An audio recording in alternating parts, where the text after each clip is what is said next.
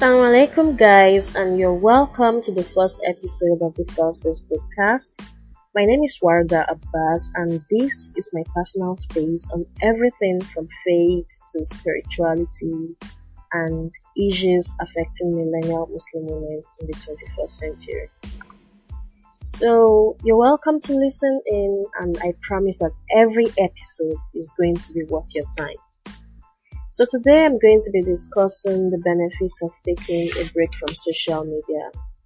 I'm going to share a rather personal information about me, which is that I am a highly depressive person, and I've been trying to navigate this side of me with my career, my family, and some other very important things in my personal space. So recently I realized that I was getting to the edge of things, and I decided to take a break. I took a break from Twitter, from Instagram, and all other platforms that I was on. And I'm going to be sharing my results, the benefits that I've derived in the 3 weeks from my absence on social media. I know that for most of us, and it is commonplace in our lives, it's commonplace to have social media in our lives, and it has so many benefits. It allows us to stay in touch with people, it allows us to read the news, to connect with online followers, and to read comments on a daily basis. However, the constant use of social media sounds very, very distracting. It kind of leads to procrastination and then isolation from loved ones. We procrastinate so many of our important tasks, and then it kind of prevents us from completing the tasks that need to get done. Now, when we spend too much time on social media, it can lead to various issues. And although there are endless benefits to it, but it's very, very important to periodically take a break when you feel like you are spending too much time on social media. So for me, it has allowed me to reconnect with the real world. It has allowed me to plug into the people and places around me instead of into social media. It has afforded me the time to actually see people in person instead of sending them messages online. And then I've connected more with friends and family in a more meaningful way than just an online post or sending them a quick emoji. And then spending time together keeps human contact alive, and it can help combat loneliness. And loneliness is kind of one of the causes of depression. And then it has also allowed me to take walks, to spend more time in nature, and it is very, very rewarding, and it offers more than a simple picture of nature online. And then it kind of gives me the relaxation I need, because there is this principle in Islam where you're supposed to observe some moments of silence, to meditate, to reflect on things around you, and it kind of provides a balance. It kind of gives you a break from the hurly-burly of life, from the pressure, the stress of work and everything. And this is what taking a break from social media has afforded me. It has also afforded me so much valuable free time to do productive things, such as exercising and taking care of other very important tasks in my life.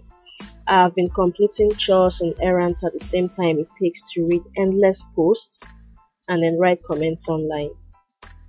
And I use the time to get a head start on future tasks. And then I also realized that I've read more books in the time I took a break from social media than I have done in a very long time. It also has health advantages in the sense that it has helped to improve my mental health. And I don't know, but it has improved my solar. I now focus more on my solar. It has afforded me more time to do my askar, to read more of the Quran, and to reflect on things generally. And these things have actually helped with my mental health. While I was very active on social media, I realized that due to my depressive nature, I couldn't muster up enough motivation to do so much acts of ibadah. And most of my salahs, I was always absent-minded. I was always rushing through it. But in these 3 weeks, it has given me a kind of reset, a kind of balance, and I feel more at peace. It also, I feel like it's way beyond my comprehension, because I used to be of the opinion that once you have clinical depression, you do not advise people to just pray or read the Quran. The best thing is for them to see a therapist, because most times when we are diagnosed with depression, we hardly find the motivation to do these acts of ibadah, and it takes a lot of therapy and a lot of treatment to actually get the balance we need, or the mood we need to be able to take on all these multiple tasks. So this is what I found out. I've been doing lots of dhikr, and it has helped with my peace of mind. And the lesser time I spend on my phone, it improves my sleep, because many people sleep with their cell phones closed, and the noise and vibration from notifications can cause irregular sleep patterns. So another thing is privacy control, because online we have too much information being shared, and it's very, very visible, and anyone can view it, including government officials, social media hackers, and what have you. So I think taking a break from social media will help you just take a step back to consider what you post online, and then to regularly evaluate your privacy settings.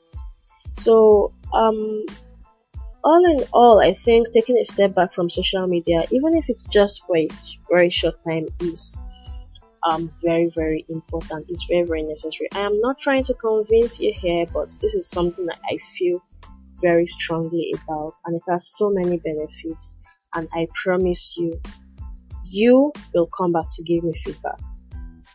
So this is it for today.